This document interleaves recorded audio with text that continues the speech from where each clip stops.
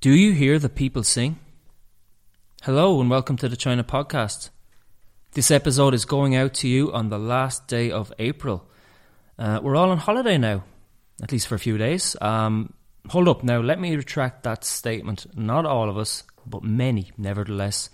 It's the Labor Day holiday. Labor Day in China officially falling on May 1st every year. That's tomorrow. Yeah. Owen, any plans, any excursions outside the city lined up? Well, we've got 5 days off, including today, so Yeah. 4 days off. I've one or two things that I've been looking to do. It all depends on the weather, and it does. Of course, as and ever, yeah. And it depends on COVID as well. More importantly, yeah, and that's the thing, isn't it? I mean, Well, I keep getting these messages to go and get my third jab as well. So yeah. I have to get out of Chongqing City and get to Guangzhou to get my jab. Okay.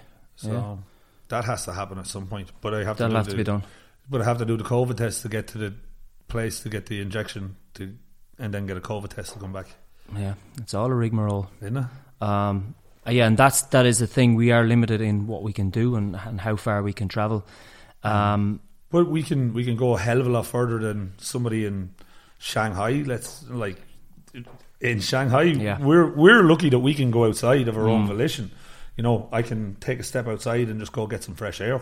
Yeah, like we may be confined to Chongqing, the province, but there's 26 million people in Shanghai confined to their apartments. Literally. And it's Shanghai that we want to completely focus on this week because a lot has gone on, a lot has gone down in the 3 weeks since we last spoke about it. Yeah, I mean, the shit has hit the fan in that time. Yep. There was so much uncertainty in Shanghai when we last discussed it. It was only really kicking off. But the situation since then has escalated to titanic proportions. And it's an unstable situation as well. I mean, it makes the Wuhan lockdown 2 years ago seem relatively straightforward. The Wuhan lockdown, which was the first lockdown in the place where the virus originated. First lockdown anywhere, I would say. First lockdown anywhere. That was 76 days. Now, for the people in Shanghai, they've already been there for 30, 40 days. And, you know, so it's half of the time in the Wuhan lockdown they've spent locked inside, and they've getting little to no opportunities to just open the door and go for a wander. If you give it another month, then that'll be the same length of time as the longest lockdown. And right now, there is no end in sight. There are a number of factors which make the lockdown situation in Shanghai that much worse, or at least seem much worse. And we'll get into them in more detail as we go, but mainly the whole ordeal was mismanaged by the city authorities, which resulted in the poor circulation of food deliveries, sporadic testing, a lack of proper quarantine facilities. Yep. And there are some now who will argue against that point, but I mean, disused schools and cramped office space just don't cut it. Yeah, they're not quarantine facilities. Like, that just takes the piss. It absolutely does. Now, we only tiptoed around these issues in the last episode, but we're going to look into the bones of what has actually been going on in Shanghai, and without wanting really to speculate or project our own bias too much. Yeah, and that's hard. That is hard to do. It is. But we're going to try our best to keep it as balanced as we can. We've got the facts. They've all been sourced from social media in the form of visual documentation, first-hand accounts from the perspective of Shanghai netizens, and the people who are living in this never-ending nightmare, shall we say. Yes. In our last episode, we spoke mostly about the lack of food distribution in many areas of Shanghai. We spoke about the bartering, the community togetherness, that is people, trying to make the most of a bad situation. So how's that going? Like, generally speaking, a lot better. Let's be truthful, it is. Yeah. There are probably still a few fuck-ups here and there, but people for the most part are getting their food boxes delivered more regularly. actually, on that, Owen, do you remember hampers being a thing in Ireland? Yeah. We're talking like, especially in the form of raffle prizes, like for Christmas or Easter or other such festivities. And that came to me just now when I thought of these. God knows how many food boxes that are going around Shanghai every day. Really, they remind you of like the hampers that you used to see in the shop front. They take me back, but it was a happier scenario. Not like now. They were a big thing in Ireland. I can't speak for other countries because, of course, I only grew up in Ireland. But yeah, I do. I remember they'd be packed with things like cheeses and crackers and jars of chutney and other such fineries. You might not normally get the jar of chutney. No. They were you'd need a few extra euro in your pocket. You'd need a couple of euro in your pocket, or pound, depending on how many years ago it was. Yeah, and these food products, they'll all be sitting embedded in straw and wrapped with like fancy plastic just to give it a better effect. But I imagine that's a far cry from the food parcels we've seen in Shanghai. Well, mostly the food is delivered in good condition. The boxes, they're well sealed, they're well presentable when they get dropped off at the door. Or rather, they look alright. The outside gate, not really the door. Someone has to take them in. But at the same time, we have seen food boxes, the contents of which have been smashed, fruit or vegetables gone rotten, meat too, for that matter, or foods that are just simply sogging wet because they've been left out under the rain all day, and not collected at the gate by the Da boys for reasons unknown. Yeah, and more on the Da boys later. But first, let's consider what Shanghai represents to a global audience. First of all, it's highly developed. It's a futuristic city. It's a major player in the financial world. It hosts major sporting events, and it's a huge draw for foreign talent and investors and companies who want to establish in China. As an outsider, when you think of what a modern day Chinese city skyline looks like, you instantly think of Shanghai. It has a similar sort of an aura to like the Manhattan skyline. It's very much so. Yeah, it's very distinct, and it's kind of inspiring. But that Shanghai is that inspirational Shanghai is kind of, the aura of it is kind of fading somewhat in recent weeks with these events. Shanghai has become a city in which the local economy has just came to a standstill, where people are confined to their homes and relying on food rations provided to them by their communities and the government. Medicine is in short supply. Parents have been separated from their children. There was one instance where people were removed from their rented homes because the buildings were going to be turned into a quarantine refuge or a quarantine centre. And these things have all happened, and any inkling of independence has ceased to exist. Shanghai, once a proud city, proud optimistic city, is quickly running out of optimism. It's kind of running out of energy. But not running out of voice. No.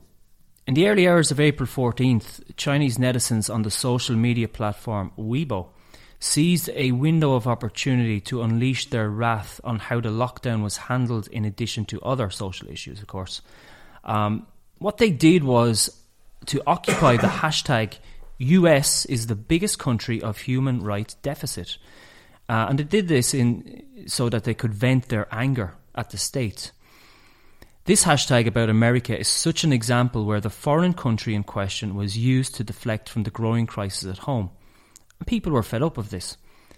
Many comments were delivered sarcastically, where users would intentionally replace the word China with the US so as to avoid the censors. Which is a clever way of getting around them. It really was, yeah. And Other criticism drew on either past or ongoing domestic issues, such as the demanding 996 work culture. That is, where people in certain sectors work from 9 o'clock in the morning to 9 o'clock at night, 6 days a week. Others brought up high housing prices, recent scandals and more. Yeah, they were basically laying it all out at the doorstep and then just letting them have it. Which is an interesting change in attitude, wouldn't you say? Yeah, this is new, or at least it's one of the very rare occasions where I've come across anything like this.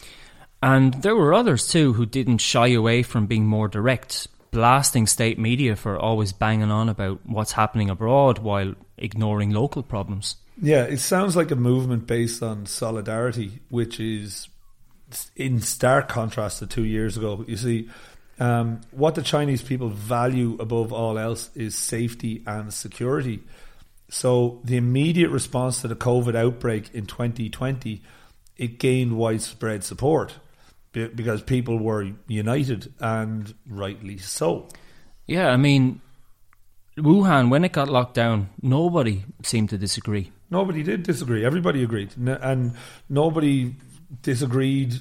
Nobody needed convincing to wear a face mask. Yeah, it was just something you did. The COVID response of 2020, it was a huge PR win for Beijing. Why? Because people were protected. Yeah, and this time around, it's different. People are claiming that the government is overreacting to what is a milder strain of the disease.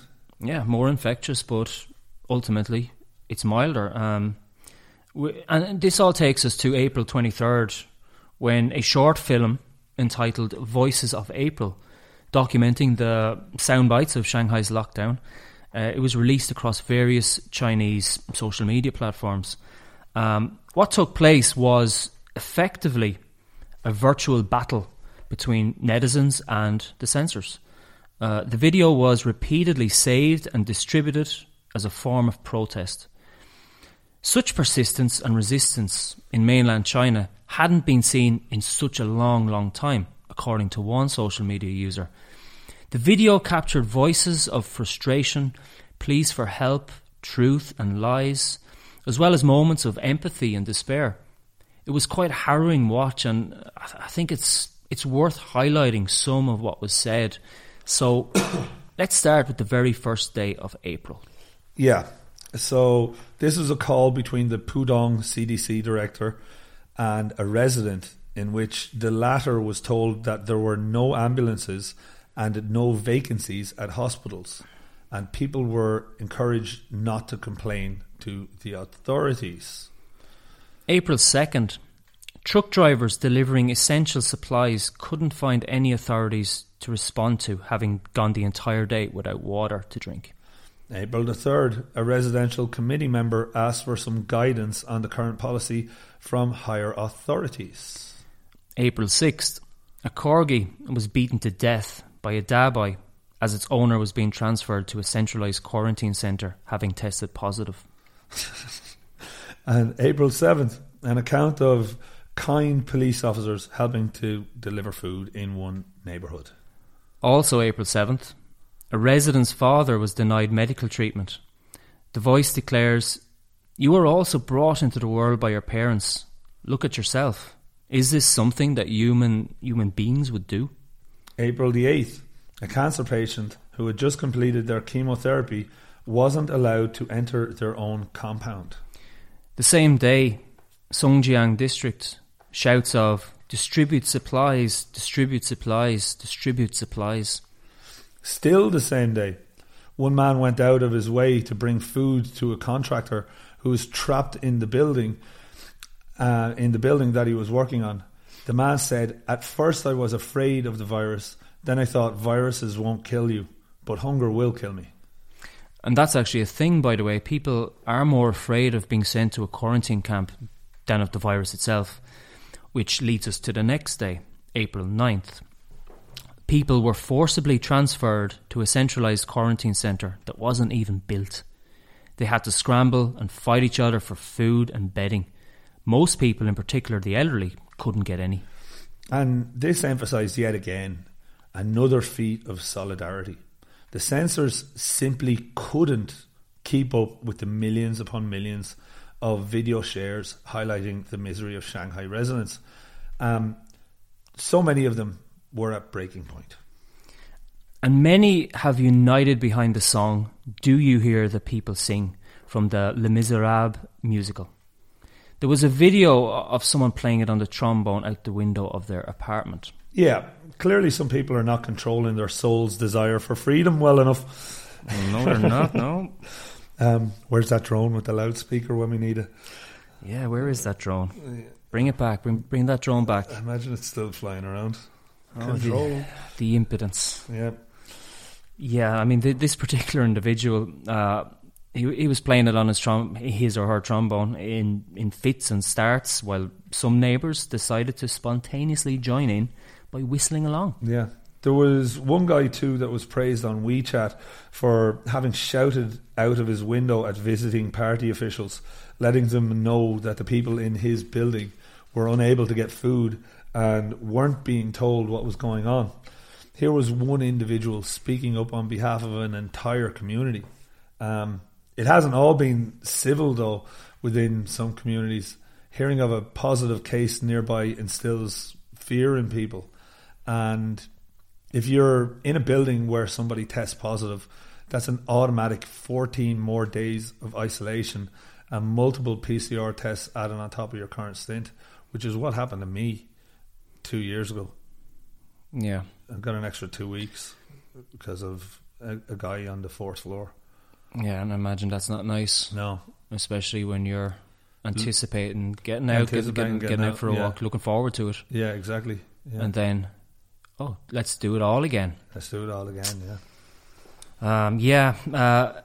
Besides the usual squabbles you'd expect over what food is deemed as essential and non-essential, there have been reports of neighbours denouncing each other in public forums over things like someone not going for their PCR test or someone else trying to sneak out for food. There have been cases of residents calling the police because they saw someone outside their apartment in the corridor or witnessed people conversing in groups. Yeah. All of this bears an uncanny resemblance between the whole positive, suspicious of now and the intellectual bourgeois of the 1960s during the Cultural Revolution. Come here. Speaking of non-essential produce, didn't one foreign guy order multiple cases of water for his compound only to be told that he wasn't allowed to order water again as it was deemed non-essential? That happened, yes. Now, think about this for a fucking second. Right. Essential, non-essential. Water labelled as non-essential. Fucking hell. It's crazy. It's insane. It's surreal. Yeah. And I mean, well, there has been more than one case of bizarre happenings, like from the quirky to the downright just mind-blowing, like with the water. There was a screenshot posted somewhere of a message addressed to one residential area reminding people to limit their intake, as in eating less, so that they could limit their outtake. Shitting less. Indeed. And this and this is all because the usual community operations, like the general maintenance of things, it has all come, or had all come at least, to a halt, to a standstill at that point. Yeah, you need to get a black market plumber in if you take a particularly large dump. But yeah, another one is the black markets and the stealth markets. Yeah. Now, WeChat buying groups have become one of the best ways to get your food quicker. Yeah. You pay in advance and you get your food later. But if you're really stuck and you need to have something immediately, you might have to pay through the nose. And this is through black markets, essentially, which are operating out of people's apartments. If you want Coke, it's sold at twice the price, and dried mangoes, 3 or 4 times the original value. That's Coca-Cola, yeah? Coca-Cola. Not the other stuff. Not the other stuff. Okay. Can't get that. You get shot for that. Yeah, but it's something that might be acquired through the black market. It might be. Just checking, just make sure. Yeah, that it was Coca-Cola. I've yet to see it in China. I swear to God, you never will. Never will. You never will. Yeah. And the stealth markets are for those who've done their time at home and they're allowed out on the street. But there have been photos of shop owners lifting up the shutters of their stores by a foot or two off the ground in the dead of night and selling whatever produce, mainly fruit and vegetables, just simple stuff, that they have packed on the floor inside. Yeah. It's like they're reaching under the shutter, pulling out whatever someone needs, and that someone just bags it and runs. I've seen it, yeah. And that shutter, just up and down. Quick. You get a 5-minute window probably. Yeah, that's it. There's no one on the street. No one on the street. It's 2 a.m., 3 a.m. in the morning. Door goes up and then all of a sudden you have a banana. Yeah. That's the truth though. And you're happy as Larry with your banana. Oh yeah. You're going to make a smoothie if you can get some milk. But I hope the Da boys don't catch them doing that sort of stuff, Yes, the Da boys, or the big whites, as they're called in China, named after a character in Disney's Big Hero 6 film. But who are they? Who are the Da boys, and how much manpower is required to manage Shanghai? Da boys are those people that you see dressed in the full white hazmat suit, all the gear. They can be seen at outdoor testing facilities. They can be seen sleeping under pavilions in the rain, I've seen that, playing on their phones because there's nothing else going on, or just walking about annoying people, ordering them around with their loudspeakers. Did you see them? I didn't. I have to send you this video. There was a little bit of a windstorm, a little bit of a tropical storm in Shanghai. Oh yeah, all the pavilions just blew away. And all the pavilions just blew away. And you could see all the Da boys just trying to hold on to this testing centre outside of some community. Yeah. But no, the wind was too strong; it just flew away. Yeah. And the loudspeakers. This has to be a skit. Yeah. I think this has got to be bored Da boys, right? Yeah. But there was a chicken. I love it already. There was a chicken on the road. Yeah. And a Da boy went over to the chicken with the loudspeaker to tell it to kind of move on. No loitering. Had to be a skit. It's just it has to be a skit. But the Da boys, they're not seen by Shanghai residents in the same heroic light as those frontline workers of 2 years ago in Wuhan. They're very much despised because of what they've now come to represent. Yeah, so many Da boys are made up of migrant workers. They're rural migrants who've been hired by agencies dealing with COVID control. This, by the way, is the only real sector that's growing in China these days. They number in their tens of thousands. They travel the length and breadth of the country as health workers with the tasks of periodically enforcing lockdowns, staffing isolation wards, state isolation wards, and running mass testing campaigns. For decades, China's economy has relied on migrant workers, or the country's floating population, as they're known to Chinese policymakers. There are some 300 million of them who drift from city to city in search of work, ranging from construction to factory assembly, even food delivery and things like that. These are the people who have assembled all your smartphones and built China's most stunning skyscrapers. But due to the economic downturn of the last 2 years, these migrant workers have joined the ranks of the Da boy. They are usually trained by other volunteers, usually people not overly familiar with the procedures involved. And as we said, tens of thousands of these workers are essential to implementing COVID policy. They float from lockdown to lockdown, filling the vacancy wherever needed. This sporadic, sometimes hazardous work leaves them vulnerable to avaricious employment agencies. Although they enjoy few legal protections and whatnot, they often have few other employment opportunities, especially now with lockdowns having been imposed in one shape or another in 45 Chinese cities as we speak. Yeah, 45, yeah. And because of China's ongoing strict pandemic measures, anyone associated with COVID prevention work literally becomes untouchable. After weeks on the job, they're kept apart in quarantine for at least 2 more weeks, and if they're lucky, they'll get paid for the privilege once the job expires. Did you see that video of the huge group of them set to the Star Wars Stormtroopers music? I wish I had.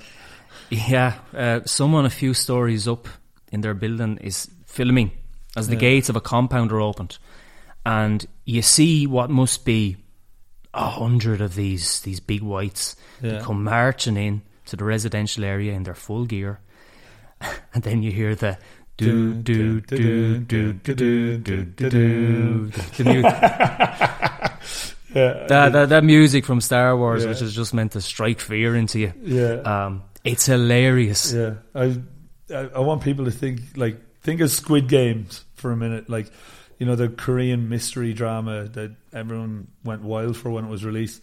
If you've seen it, you'll remember the large room in which the contestants, they sleep with the pale, bright factory floor lights, which are kept turned on until bedtime.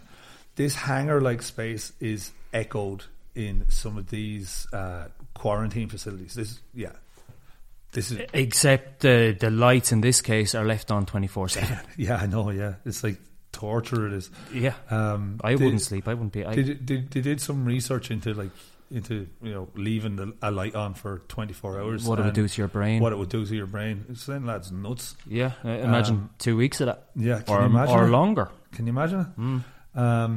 And these lights are left on, and these facilities are gigantic spaces that, you know, can house 2,000 people with, you know, a couple of toilets.